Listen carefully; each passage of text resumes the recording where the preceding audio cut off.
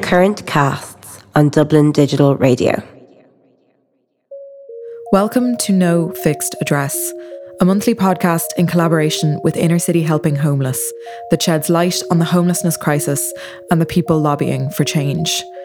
The housing crisis has affected us all, whether it be young people unable to afford astronomical rents in the city centre, people who are would-be first-time buyers that are in no way eligible to get a mortgage, people that are being forced into emergency accommodation having lost their homes, families increasingly becoming the people that are the new face of the homelessness crisis.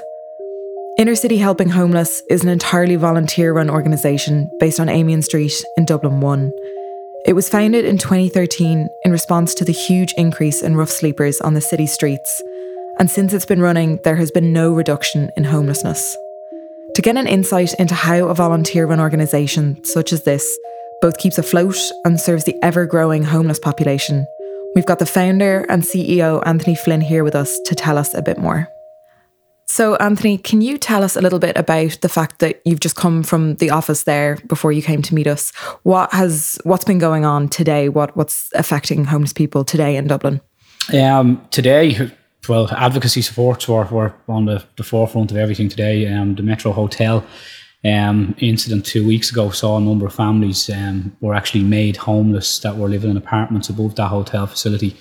On that night in question, we were actually on scene there, and we believed that there was a number of families that were being supported in the hotel through emergency accommodation at the time, and we found out later on that it was actually another hotel in the area that were supporting those 32 families. But I suppose 2 weeks has gone by, and there's been very little said about the Metro Hotel and what happened out there. And what we've learned is that a number of families have been made homeless from the actual building. The building housed a number of apartments. A lot of them privately owned. People bought apartments when they were built a number of years ago. And I suppose we're in a position this week where there's up to 40 individuals now up until this week that were being accommodated and have basically been told to attend the homeless service unit now, that they are now homeless, and there's nowhere for those individuals to go, and will have to register as homeless with Homeless Services.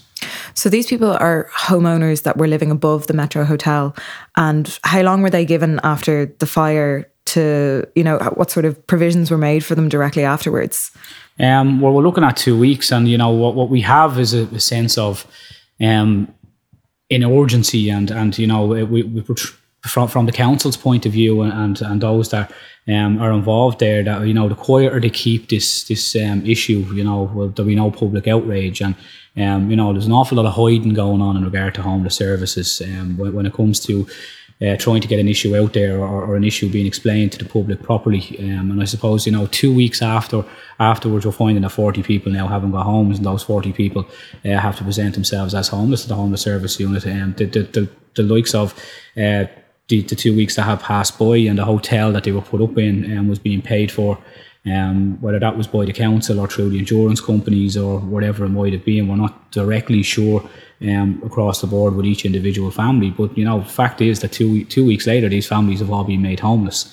The main concern on the night was the hotel, because what we see around the city at the moment is that majority of hotels in Dublin are housing homeless families as in emergency accommodation. There was 125 million euros last year spent on homeless services in Dublin alone, and a lot of that money would have went to providing emergency accommodation through B&Bs and hotel facilities. So on the night of the fire, we believe that there was people in there that were being housed under emergency accommodation Section 10 funding.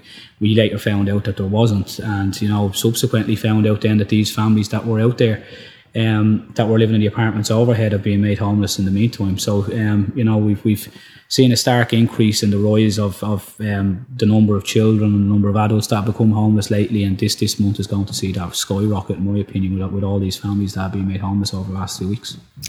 I think it's something that people very rarely think about, that if a fire were to happen in your building, that realistically you might not have a home to go to within the kind of weeks coming afterwards. And it just makes me wonder, what do you find have been the big changes in the way in which people have been becoming homeless since you started with Inner City Helping Homeless? Well, I suppose, now we're talking about a totally different demographic of people that are homeless. 5 years ago, if you would have asked, and I suppose through the My Name Is campaign, we've actually surveyed people in regard to their perspective on people that are homeless, or we've asked the question, what is a homeless person? And figures that come back through that survey actually show that over 70% of people would identify a male in the age range of 30 to 50, somebody that would have substance abuse issues, someone that would be seen in a local town with a sleeping bag. And all these questions, or all the answers to the questions that were put out there, demographed a different type of person that is homeless now. And what we've seen, particularly over the last 3 years, is we've more children entering homeless services at a higher rate than ever before.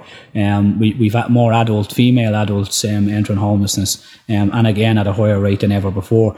So the demographic of people that was there in regard to the male, the age range and stuff like that has totally changed. It's totally become a position now where we've that many people that are renting homeless services that were never in that demographic before.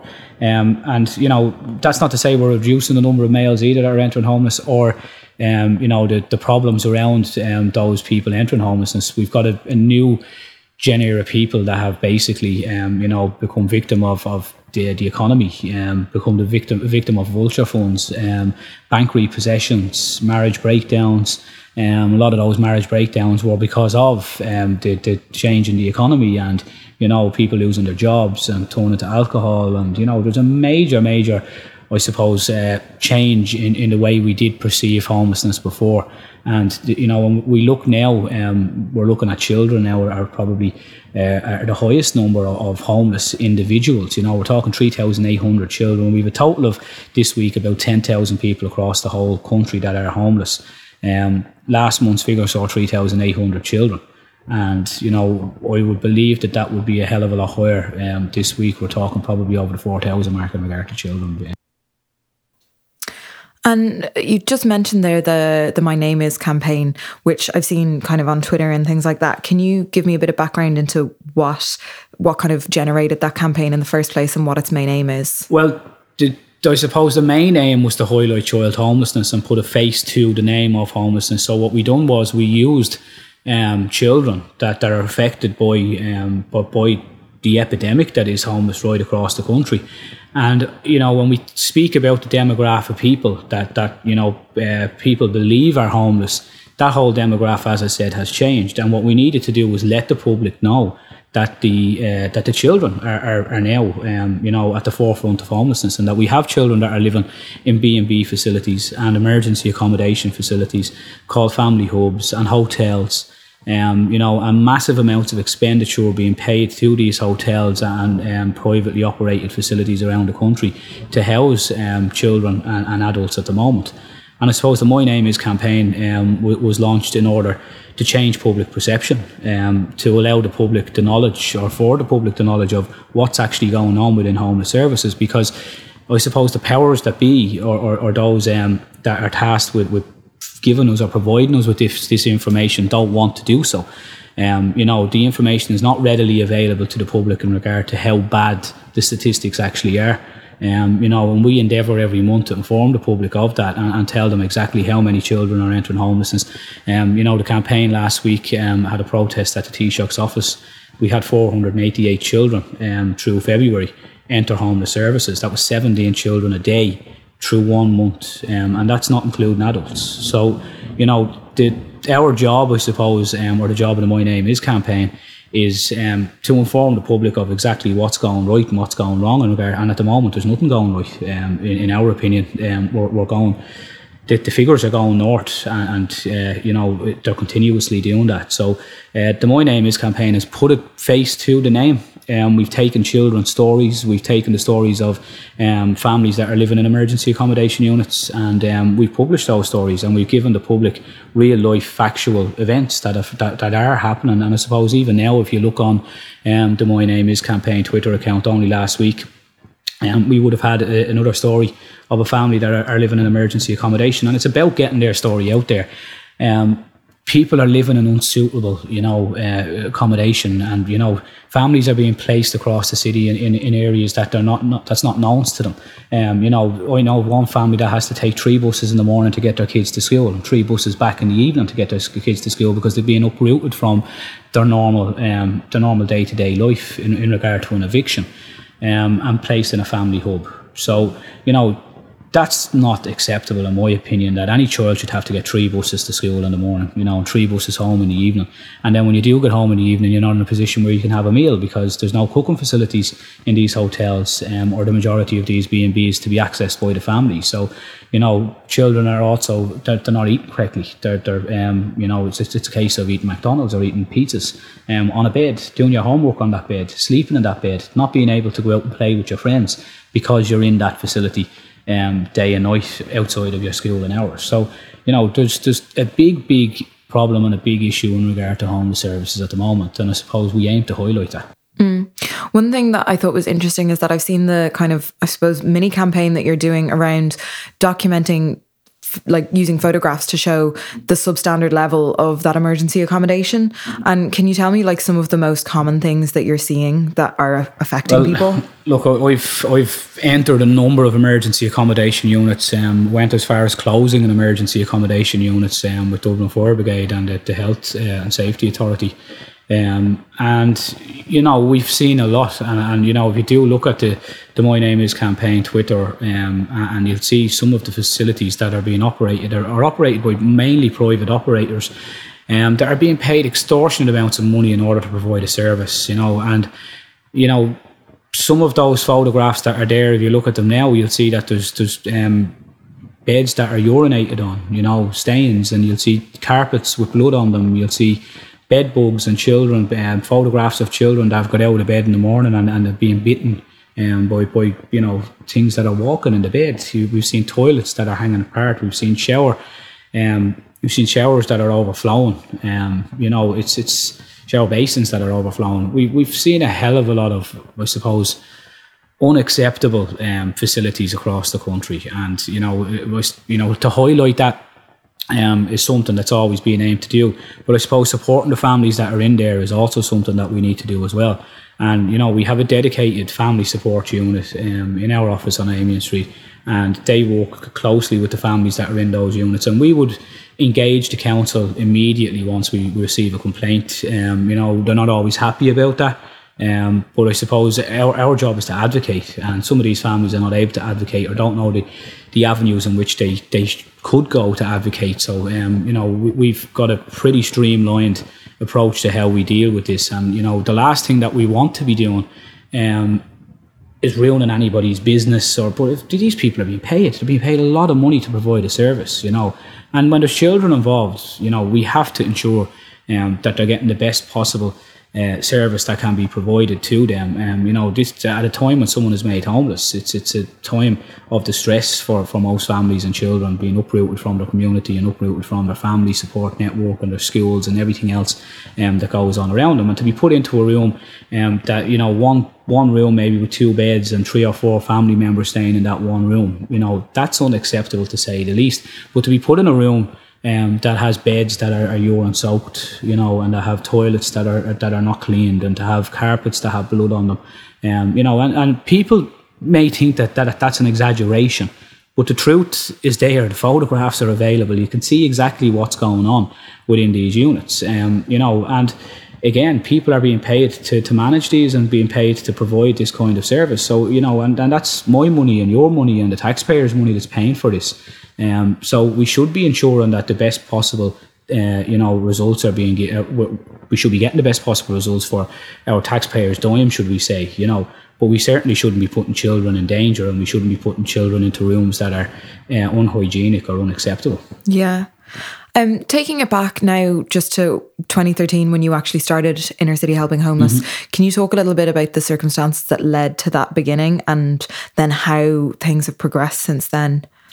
I suppose, over the last 5 years we've steamrolled in regard to providing service and having to adapt to change within homeless services. And ICHH started as a small conversation in a bar, and that bar what was it ended up that we done an outreach one night, or a soup run one night, and that steamrolled into another night, and then it was November 2013, and by February we found ourselves in big massive offices, and everybody has a role and a title, and we need to register, and the regulator is in on top of you, and you need your CHY number, and it was something that originated from empathy and compassion, and people wanted to help.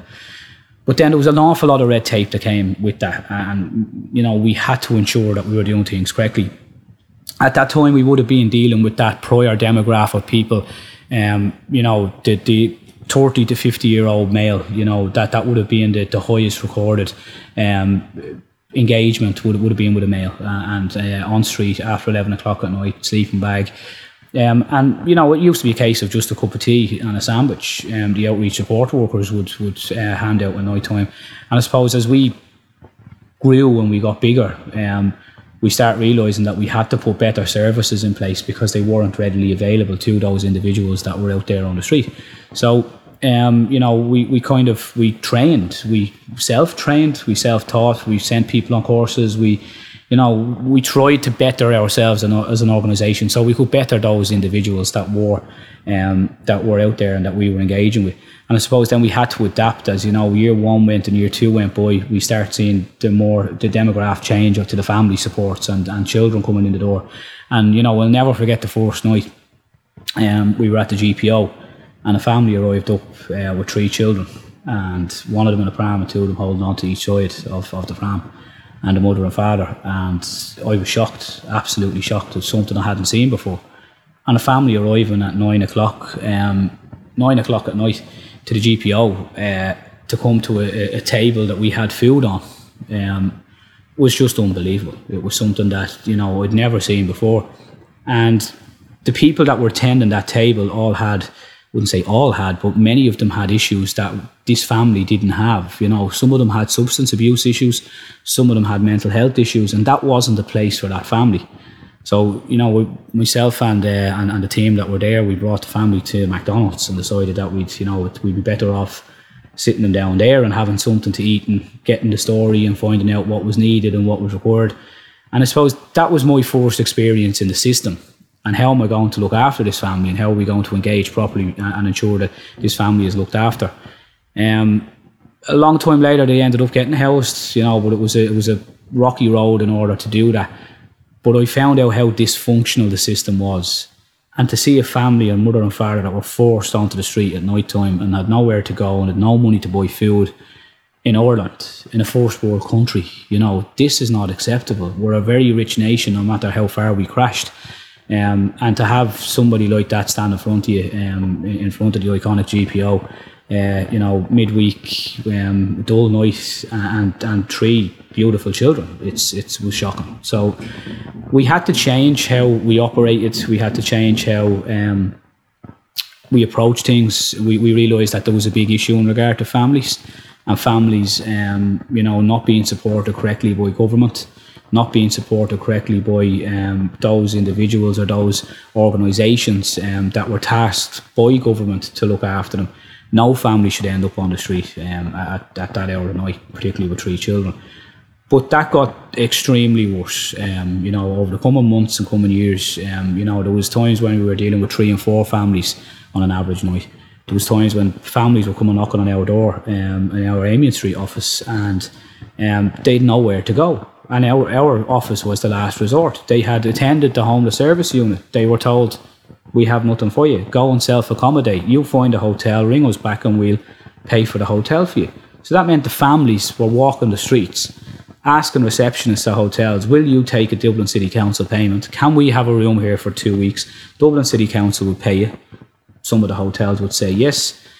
Those hotels filled up very quickly, and many of them hadn't got rooms. And then people that were homeless were telling other people that, well, we got a room down here maybe. And some of the hotels now are basically leased out to Dublin City Council, that all they take is homeless service payments. Other hotels won't touch them.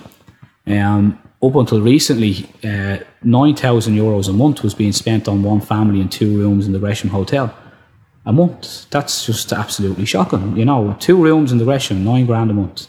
So this problem, you know, the problem of rough sleeping still exists, and it's still extensive, and it's still, you know, we recorded the highest ever number of rough sleepers was 203, I think, on the streets not too long ago. But family supports have taken over homeless services, and you know, the new demographic of homeless is children, and you know, this is something that's never been seen before, and particularly for us, trying to implement change and trying to learn as we went along, and trying to do everything properly and right, and ensure that the best support services were being put in place. Everything was happening very, very quickly, and everything was it was like a steam train, you know, and press were all over it because they wanted the real hard fact raw stuff which other NGOs wouldn't provide because they're state funded. And you know, we've been in a position where we're looking at NGOs that are supposed to be advocating on behalf of families and people that are experiencing homelessness, but written into their contracts they're only allowed to stipulate so much, you know, and they're not allowed to come out, and I suppose we see Father Peter McVerry is very vocal in regard to homeless services, and you know, I think he does an amazing job. But there's a lot of NGOs out there that should be as vocal as Father McVerry, you know, and these are basically being tasked by government now to run homeless services. We've basically sold out homeless services to the NGOs. We pitted NGOs against each other, basically to deal with contracts, and are fighting with one another for a contract, a government contract, in order to provide a service, and that means reduced wages, untrained staff. We have a number of facilities around the town that are accommodating, and something I met with Minister Zappone on 2 weeks ago was child protection issues and child protection policies within these facilities, that these are privately operated facilities that have staff working in them that are not Garda vetted, that haven't got appropriate child protection training.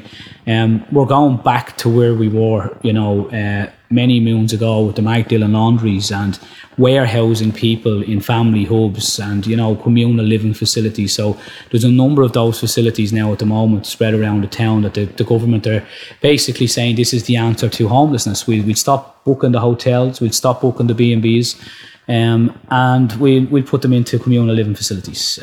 So, you know, there's 16 operational now around the city.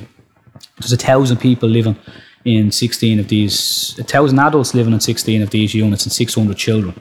So we've 1,600 adults and children within these 16 units, and the majority of staff in these units are not trained, and are trained or are trained to a low level, or wouldn't have proper social care training. And Minister Zappone 2 weeks ago has said that an investigation will be opened up into that, and it will be looked into. But you know, what we're seeing is just it's a result of systemic failure, continuous systemic failure. You know, we're trying new ideas, but we're looking too much at the short-term approach to homelessness rather than the long-term approach. You know, the long-term approach needs to be that we need to build social housing and we need to provide social housing. But at this time, we're looking at the short and medium term. And you know, when we look at these 16 facilities, these 16 facilities are styled on and managed in some cases by the same operators that operate direct provision centres across Ireland. You know, and that's a shock to some people. How, you know, and it was certainly a shock to us when we found out this information. But I suppose, you know, this is the new wave of homelessness, and this is the government response really to that. So we're talking about Aramark here, the company that have been profiting off of direct provision centres. Yeah. How does that kind of process work in terms of people coming in to begin manoeuvring their capitalist organisation to profit off of homelessness services, and how do you guys keep a tab on these things? Well, look, we've an amazing team of people down there, and what we do is we do an awful lot of investigative work as well, you know, to find out who's operating facilities as they open. You know, a lot of that stuff is very hard to get. We have to FOI the council, and you know, it's not a case of information being provided to you at the drop of a hat. It's a case of having to go and extensively dig into, and they send you around in circles. You know, Dave, you might as well be a mouse on a wheel at times, trying to chase some of the information. But I suppose, you know, we need to ensure that information is readily available. And, one facility in the city centre at the moment, which was closed down due to an investigation that we had done into the unit. We actually entered that unit with Dublin Fire Brigade to find out that the fire exits had been chained up, and we photographs, and we issued those photographs that the actual fire exits in the unit were chained up with locks and chains, that the fire alarm had red lights flashing all over it, that the fire alarm wasn't sustainable in the building, that basically the building wasn't suitable for the needs. And yet they had one floor of that building with families in rooms right across the floor. And this is a private operator, but, out of sight, out of mind is the reaction, in my opinion, to that. So we need to keep on top of who's operating the facilities, who's being paid. Like, one hotel last year got over €5 million from the council for emergency accommodation rooms within that hotel. We're talking in excess of €56 million being spent last year on hotels in the Dublin region. That's serious money. So people are profiting. I don't believe charity is charity anymore. We're a volunteer organisation, number one. But when I look around and I see what goes on in regard to homeless services has become an industry. And, I get kicked for saying this, but, it's my belief that when we look at the NGOs have become industry. They have become a service provider for the government in order to tackle a crisis that's not being tackled correctly. Yet what we have is a black hole, and we're filling that black hole full of money continuously. And, it's costing one organisation across Dublin received over €77 million last year from council or departmental grants and stuff like that to provide service in regard to homelessness. That's unacceptable. We're basically spoon feeding money into organisations and private companies and NGOs and anybody that will take it. But yet we're not building social housing. And that's what we need to do, is build. And unless we build, and unless we're in a position where we build 10,000 houses this year, we're not going to tackle this crisis at all. What we're going to see is continuous money being spent on, managers and CEOs and I understand that people have to be paid, and people have to be paid within some of these organisations in order to provide a job. But, how many people would be unemployed within the homeless service industry if we were to lose all the jobs and sort this crisis tomorrow? So I don't think there's political will. I don't think there's will from many organisations, to fix this crisis and to move forward with it. Can you tell me a bit about what the turnover for the ICHH would be in a year? We're up now, I would say, for last year. We operate February to February, so we'd be looking at $250,000. Really? And what does the vast majority of that go on in terms of services? Well, I suppose, obviously, we at times end up having to pay for accommodation and hotels and B&Bs while we're trying to transition people from into whether it be council accommodation. Obviously, we have overheads in regard to our building and stuff like that on Amiens Street. But one thing that we can stand over is that there's no management team paid, there's no volunteer paid, there's an administrator in the organisation. So that would I think it's 0.05% of our overall budget would cover a wage for an administrator. So that would be very, very, very low compared to any other organisation across the town. And we do need that. We do need that air traffic controller in the organisation in order to keep everybody in check, keep me in check, and make sure I attend interviews and the likes of here, and make sure my diary is in check. But look, we've 187 volunteers in the organisation at the moment, and that spreads right across from the kitchen to admin to reception. We open 16 hours a day, 5 days a week, and then we operate 8 hours a day over the other 2 days as well. So it's an around-the-clock job. It's a job that doesn't stop, and there's always somebody available, and there's someone on the end of the phone. And I suppose when it comes to that budget, obviously insurance costs are huge, are massive, that we have to insure our outreach volunteers. We've 3 vehicles on the road. One of them would be used during the day for collections and deliveries and stuff like that, and transporting of fuel to the likes of Brother Kevin's and Mendicity and other organisations that we partner with. And the other vans then would be 2 outreach support vehicles that would be on the street physically at night time. And I suppose, you know, it's even a case now when you go for a point, someone says to me, "Oh, I saw your van." You know, they're there and they're seen in the city, you know, and it's a case of people know that we do the job because they see us. You know, when people are out in town around Dame Street or wherever it might be at night time, they see the vans at night time, they see the teams on the road. We don't receive government funding. So that €250,000 needs to be raised. And you know, we've a team of people there that work on that. And, you know, from fundraising to volunteer coordination to communications, you know, there's so many different departments with so many. And, you know, people say, well, Jesus, a volunteer organisation to have, you know, all of that in place. That all needed to be put in place in order for us to do the job that we do. And, you know, it's not a case of just going out anymore, like, you know, with the soup and the cup of tea and the sandwich. We're offering support services to every individual that's there on the street. People are referred at night time to day services. They're asked to come in during the day and engage with us during the day in order to try and meet their needs, accommodation needs or whatever that might be.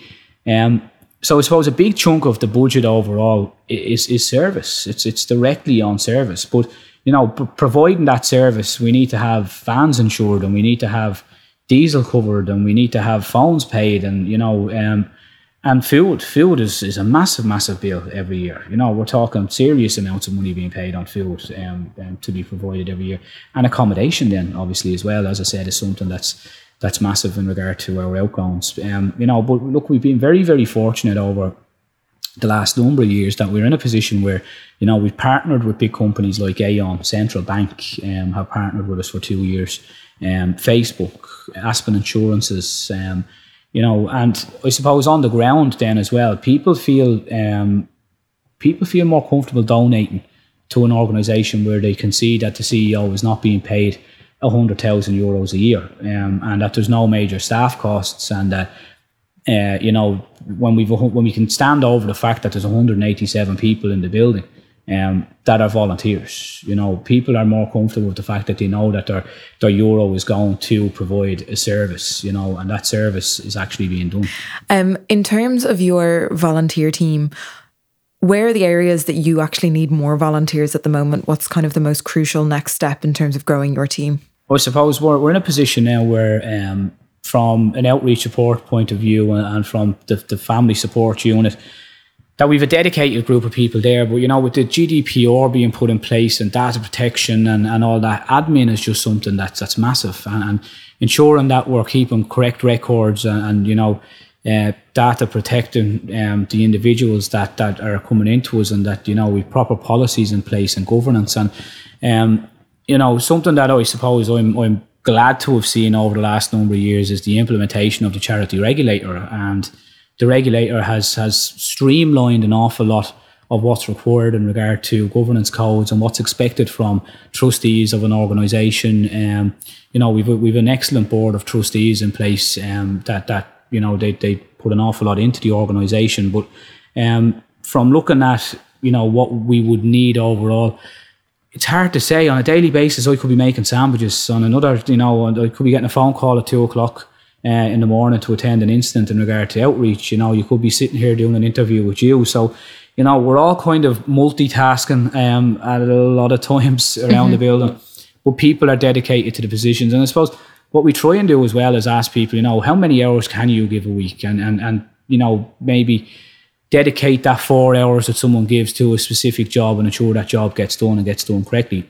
And, you know, as I said, with the likes of the stuff from the charity regulator and stuff like that, that's massive stuff that needs to be overseen on a weekly basis and ensure that we're in compliance. And for a big organisation, you know, around the city that have paid staff, that's probably pretty easy for them to do. But for an organisation like ours that haven't got paid staff to cover the likes of those roles, you know, we try and pull people's knowledge, you know, when they're filling out their application forms. Well, what are you good at?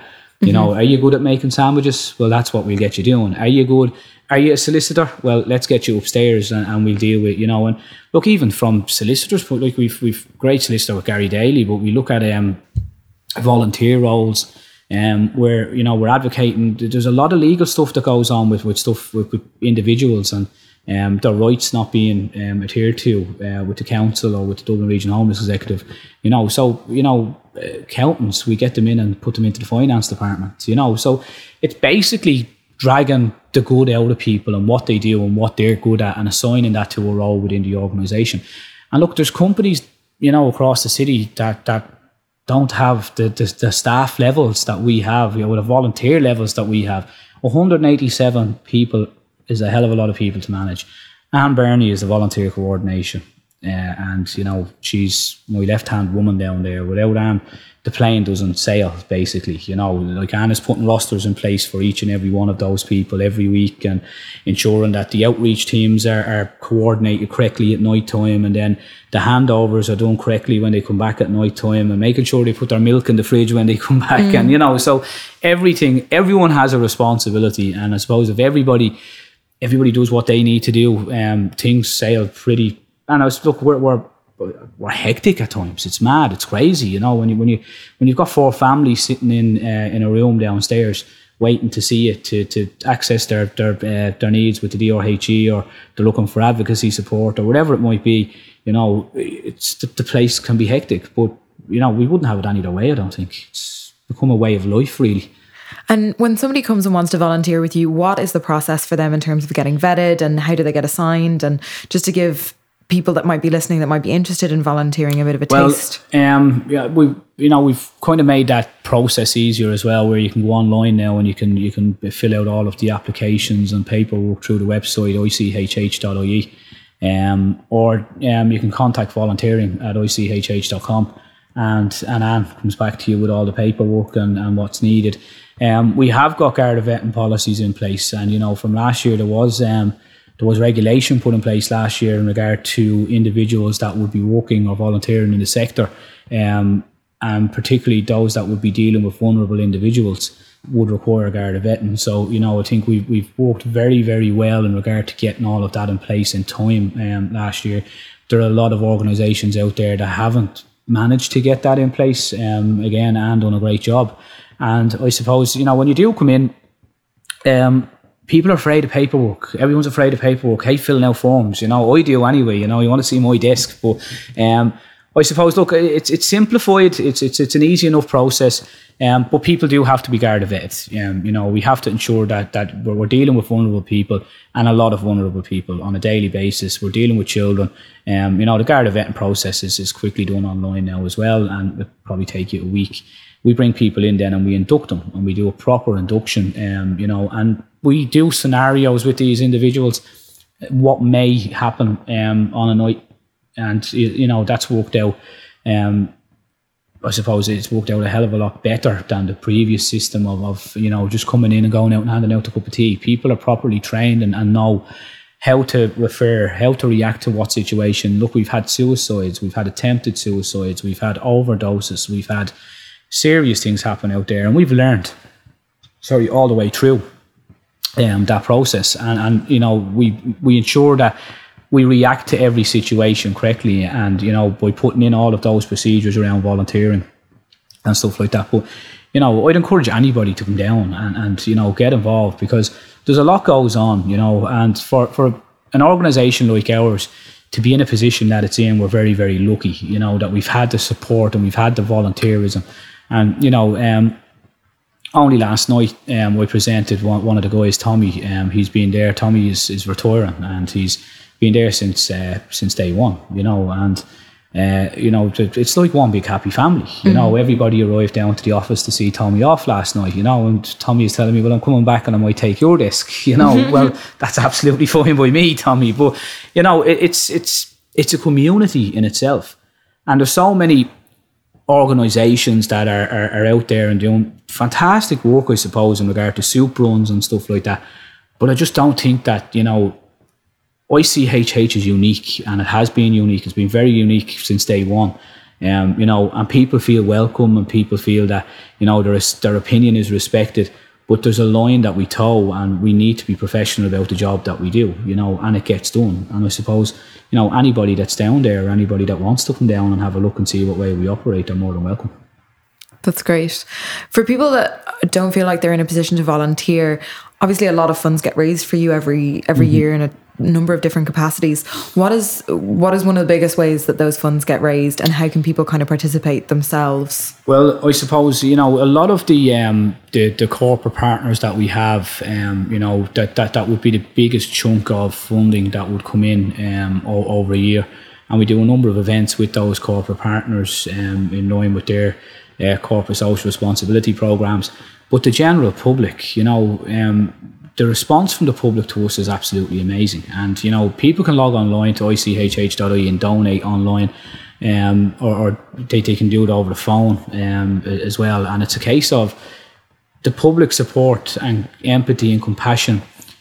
And, at the moment we're looking for funding for a new van, and within, a week we 10,000 euros in the account, we need another 8 in order to get to where we need to be. But the response is always good. I suppose when we go and we ask for something, and we're not always out there with the begging bowl, and we don't need to have reserves of 3 million in our account. We don't need to be in a position where we have money lying there doing nothing. We need to ensure that our day-to-day costs are covered. And, the public response, like, for instance, Teresa Kelly is in Edenmore and has opened a communion shop out there for families that are living in emergency accommodation and their children may be making their communion. And they're saying now that the average cost of a communion is 800 to 1,000 euros per child. Wow. We've some families that have 2 children making their communion this year, and they're living in hotels and B&Bs or family hubs. So, Teresa's come up with an idea that we had some suits and dresses that would be donated to the office, and Teresa went out to a shop owner in Edenmore and asked him, "You have an empty unit, can I have it?" And she turned it into a communion shop for boys and girls to come out, and mammies and daddies now can go out and get dressed for their communion. And they make a donation rather than, paying the full. And the prices on some of the dresses are 250 quid and 300 quid and the likes of that. And, that's fine. The child thinks they're going into a shop and picking out their communion suit, and they're sent off not as normal. They don't know that they've just went in and received, they may have a donation of €10, 50 or whatever it might be. And Teresa is thinking how she can support the community and the work that we do, and also support the homeless families. And then obviously there's a revenue being created then through monies that are being donated. So, things like that, we see a lot of that going on. We see cake sales. We see, we've seen schools.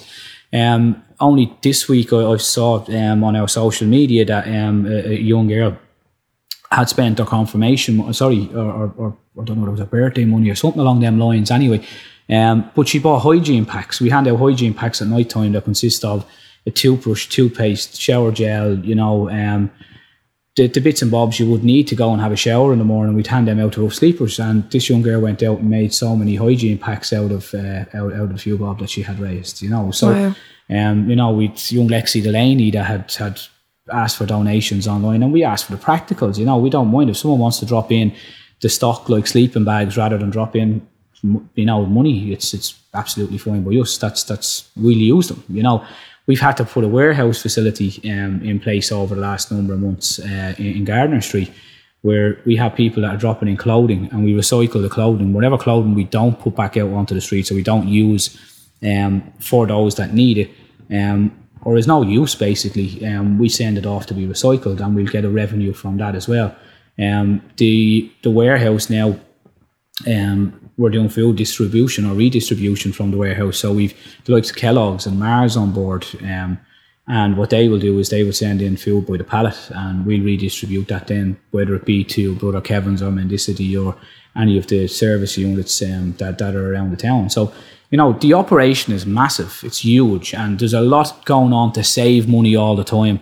But I suppose, look, in year one, we're looking at, we probably spent in excess of 75,000 euros in year one. Now we're looking at $250,000. So every year our costs have driven up dramatically, but they've driven up in line with the service that's being provided and the amount of people that we're engaging with.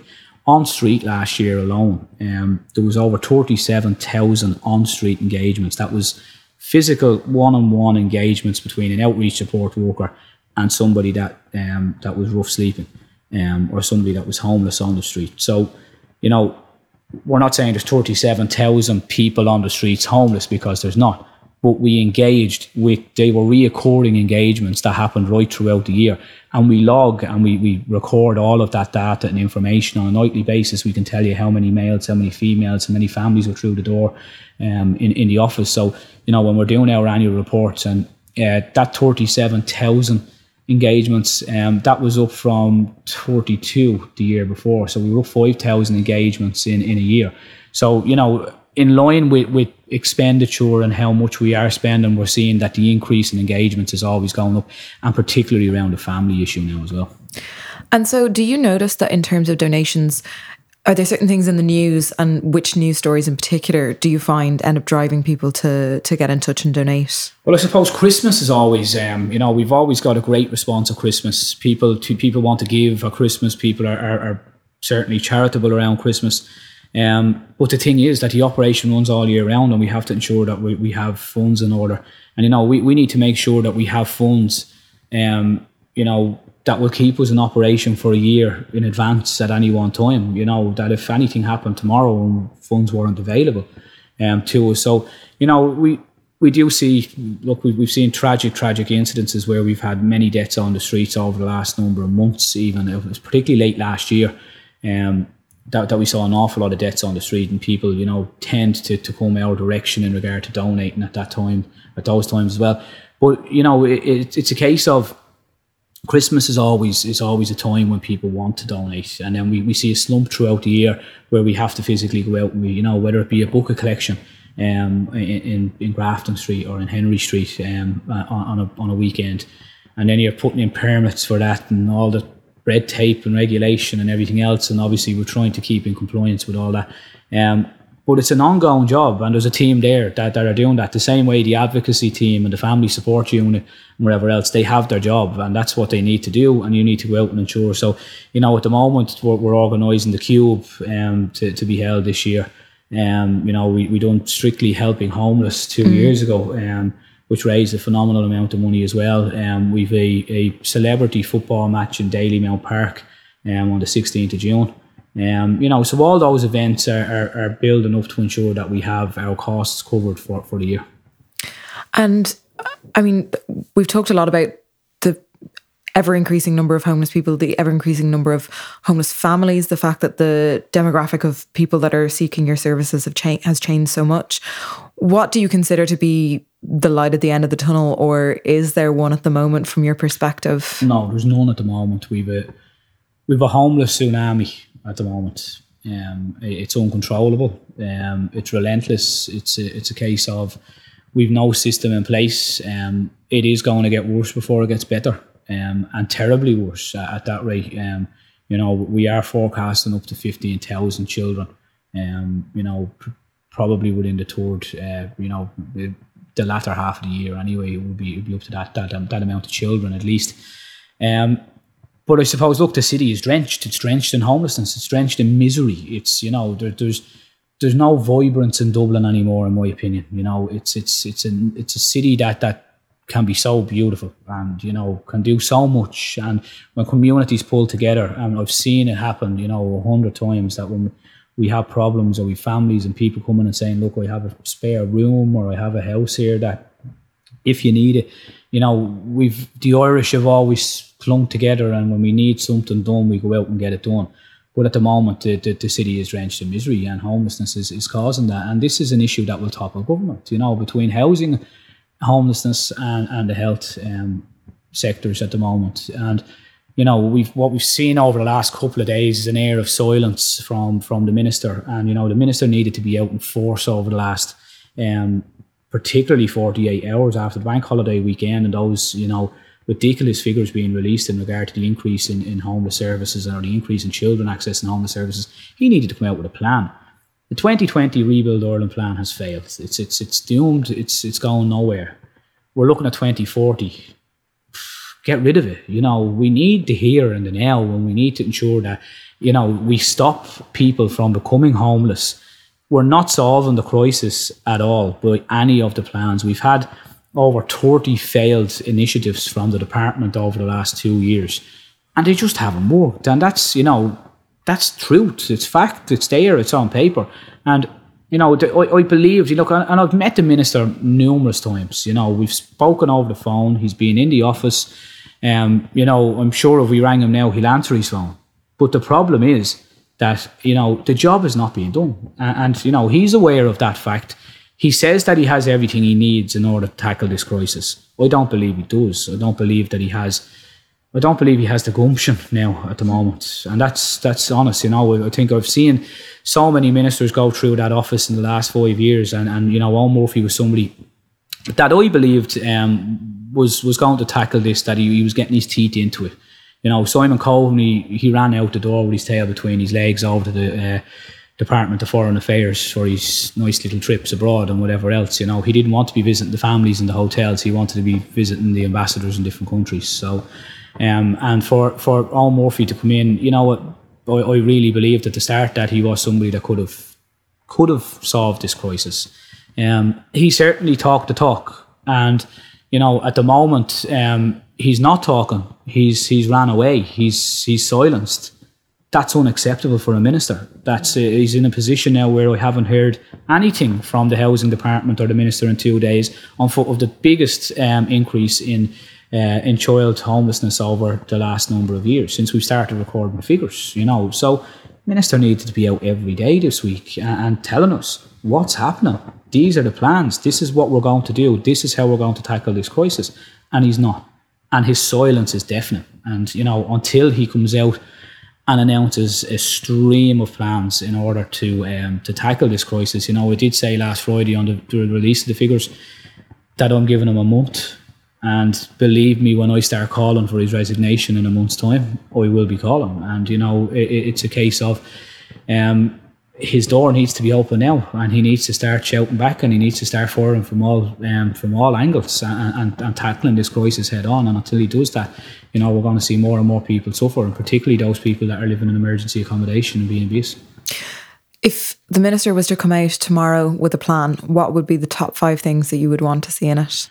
A revised social housing plan would be number one. That we would need an increase in the amount of social housing units that are being promised. What we are seeing is a case of the voluntary housing bodies and an over-reliance on the voluntary housing bodies to take money from Europe to build. Right. Because the government don't want to have to take that money down. It affects their loan rates, it affects their GDP and everything else. So the government don't want to borrow from Europe in order to build social housing. They want the voluntary housing bodies to do that. The government need a direct social housing build plan. Councils need to be funded and funded adequately in order to provide the social housing that they're being told they need to provide. So where the minister is telling the councils they need to pull their finger out and get social housing built, he's not releasing the money. And we've heard Daithí Doolan, the chair of the Housing SPC, tell us that money is not being made available for those bills to be done. Thirdly, I would say we need to stop using hotels. We need to stop using B&Bs, and we need to stop using family hubs. We need to ensure that people are given adequate housing and supports. Fourth, wraparound services. Wraparound services provided right throughout the system. We're in a position now where homelessness and housing is affecting every other government department, whether it be health, whether it be education, schools. It's a case of homelessness is children not turning into schools, children turning into schools hungry, not being able to wash clothing correctly because there's no washing machines in these hotels. We need a revamp, and we need to look at what way we're adequately or we're inadequately dealing with homelessness now at the moment. And lastly, I would call for the disbandment of the Dublin Region Homeless Executive. I think they're dysfunctional. I think they're in a position now where Eileen Gleeson's position is untenable. She's, we've heard for a resignation being called on several other occasions over the last number of months, and particularly in regard to silly comments that she made in regard to homeless people a number of months ago. And, I do believe that the final point should be that the disbandment and a proper housing agency to be put in place to deal with housing and homelessness, and that we want CEO, that we want person that's answerable. And if you don't do your job, you get fired. The minister is not doing his job. Eileen Gleeson is not doing her job. They need to be fired. That's the response to that. Is there anything that in the short term could be happening that isn't happening to help take some of the pressure off a system that where there's no social housing and there's no immediate in the next 6 months opportunity? At the moment, let's look at what the Taoiseach has said, that we've actually a low population of homelessness in regard to international levels. And okay, Leo, his socks are great, but I suppose now at the moment we've over 600 voids in Dublin. Voids are units that might need a light fixed, that might need a toilet replaced, a bathroom kit out. These are some of these you would, when you look at them on paper and see what needs to be done, you'd say, hang on, I'll go down and do it myself, and we'll open that unit tomorrow. But obviously for insurance and everything else, it needs to go to they need to send it out to tender to get a light fix now, which is ridiculous, because there's no staff working directly for DCC in regard to those maintenance departments that they used to have. The levels of staffing are not there. So everything gets shipped out to tender. Company comes back in, company gives their quote. Oh, we'll take that company there. Another 3 weeks down the road, the light still hasn't been fixed. Those units need to be opened. We need a full assessment of what units are available in the city, whether they be voids or whether we units that are waiting on transfers, and we need to find out, is it 600? Is it 800? Is it 1,500? We don't know. I don't think the council know, So those units need to be made available, opened up straight away. NAMA need to make whatever properties that they have available in their system directly available to the council boroughs and not to the Dublin Region Homeless Executive or anything along them lines. They need to be directly to South Dublin County Council, Dún Laoghaire, Rathdown, and say, okay, look, this is what we have in this area. We have 150 apartments here. Then we go back to hearing that what we don't want is a social exclusion in regard to, we want to ensure that people that are going into these units, that the demographic of people is all different, and we don't want this whole integration. Yeah, I agree to an extent, but we have a crisis, so we need to tackle the crisis. So let's get these families in here now, and let's start. If we want to put 10 apartments up for sale for people that are looking for affordable housing, that are caught in the locked out generation, that are not able to afford housing or able to afford a mortgage, with people that have been evicted, we could integrate correctly if we wanted to. No political will, nobody in charge, nobody talking to anybody else in the same office. The woman over there is sending the woman facing her an email in regard to, it's just a vicious circle. We need a housing agency. We need one person responsible with any amount of staff that he or she requires in order. That's what needs to be done. Get it done. And until we get that kind of leadership, or we get that kind of direction from somebody, we're going to still be in this. We're going to be in a situation that's going to be 10 times worse in a very short period of time. So again, it falls back to the minister, falls back to Dublin Regional Homeless Executive and Eileen Gleeson. And so we're talking before this, march that's happening on Saturday to protest homelessness and the housing crisis. Can you tell us a bit about what your involvement is with that and what you're hoping to see come out of it? Well, I suppose, there's a couple of things that I want to put on the record here, because we've had a certain amount of negativity around the National Housing and Homeless Coalition. I've sat in the coalition for just I'd say nearly a year now, and there's a multi-diverse grouping of people that are involved in that coalition. There seems to be a campaign in regard to attacking the coalition because of certain political parties' involvement in the coalition. There are a number of political parties involved. There are a number of NGOs. There are a number of grassroots community-based organisations. I think we're up to about 40 odd organisations that are involved in the coalition in total. And people are refusing to march because of Labour. And my politics aside, Alan Kelly's rat on homeless services, destroyed it, and I will stand over that statement. And I suppose we can't allow an issue such as one political party to stop us from getting out there on the streets on April 7th in order to tackle this problem. This is the biggest social crisis to hit us as a society. And until we face up to that and we start telling government And the only way we can tell government is by putting feet on the street and telling them that this is no longer acceptable to me, it's no longer acceptable to you, and enough is enough. And this is something that we as a society want fixed. We don't want our generation of children, or this generation of children, growing up in hotel rooms or B&Bs, or not being able to get to school, or having to get 3 buses to school every morning. And the only way that that's going to be reactive is if we get out there and we put feet on the street. And the fact that there's an orchestrated campaign in order to tackle the Housing and Homeless Coalition because of Labour's involvement. Labour are not running this campaign. They're not running this coalition. It's a broad-based coalition of people that it took a long, long time to get together. Not everybody agrees with everybody around the table. Certainly political parties. I haven't been at every meeting, and I've done my best to try and get there when required. I've been asked to speak on Saturday alongside Father Peter McFerry and the Irish Travellers' Rights Organisation, and ICTU will be representing the unions, and Tina McVeigh is representing the coalition. And that's a broad-based group of speakers that are going to be there. This is not about one political party. It's not about 5 political parties. It's about the people that are trapped in homelessness across this country.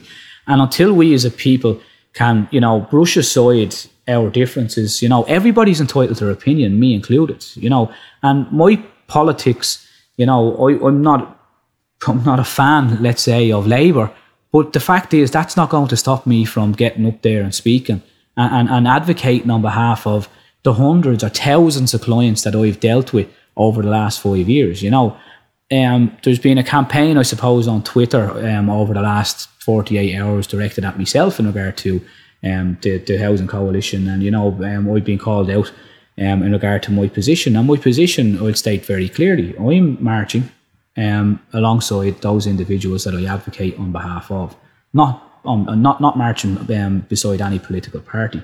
And I'm speaking on behalf of those individuals that I engage with on a daily basis.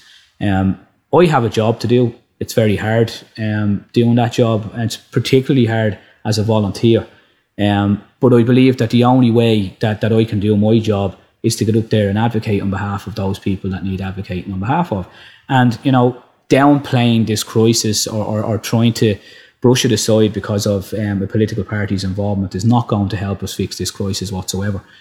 So we need unification, and I'm not asking anybody to unify with Labour or any political party. I'm asking people to unify as people, and get out there on April 7th and get your point across and let people know that we're not happy with what's going on in society today. And for those that can't make it to actually march in person on the 7th, how can people get involved with ICHH? Well, I suppose, look, we're meeting at the Candy Store, facing the Garden of Remembrance on Saturday at 12:15, and anybody that wants to come, we'll have our paraphernalia there in regard to our posters and banners and flags and everything else that comes with that. But I suppose social media has an awful lot of power, an awful lot of power. And I'd ask people to be logging on and looking at, ICHH Dublin, my own Twitter account, Anthony ICHH, the My Name Is campaign, and, follow those and retweet and hashtag. And, the power of social media is tremendous, I believe. And I think that anyone that says the government don't watch social media are telling you lies, because I guarantee you Leo is sitting there with his phone in his hand 24/7 at home. So, whatever way we're sending this message, we need to send it together, whether that's through our social media avenues, whether that's through the march on Saturday, or coming along and volunteering and getting involved with us. Again, it's ICHH.ie. People can log online and figure out how they can get involved from there. That's great. Thank you so much for coming and speaking to us, Anthony.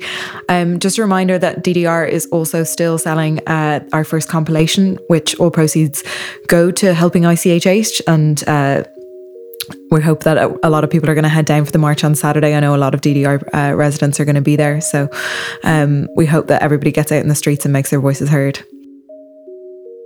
Thanks for listening to Current. Remember, you can tweet us at CurrentDDR, or email us at current@dublindigitalradio.com. Subscribe to us on iTunes and follow us on the Dublin Digital Radio SoundCloud.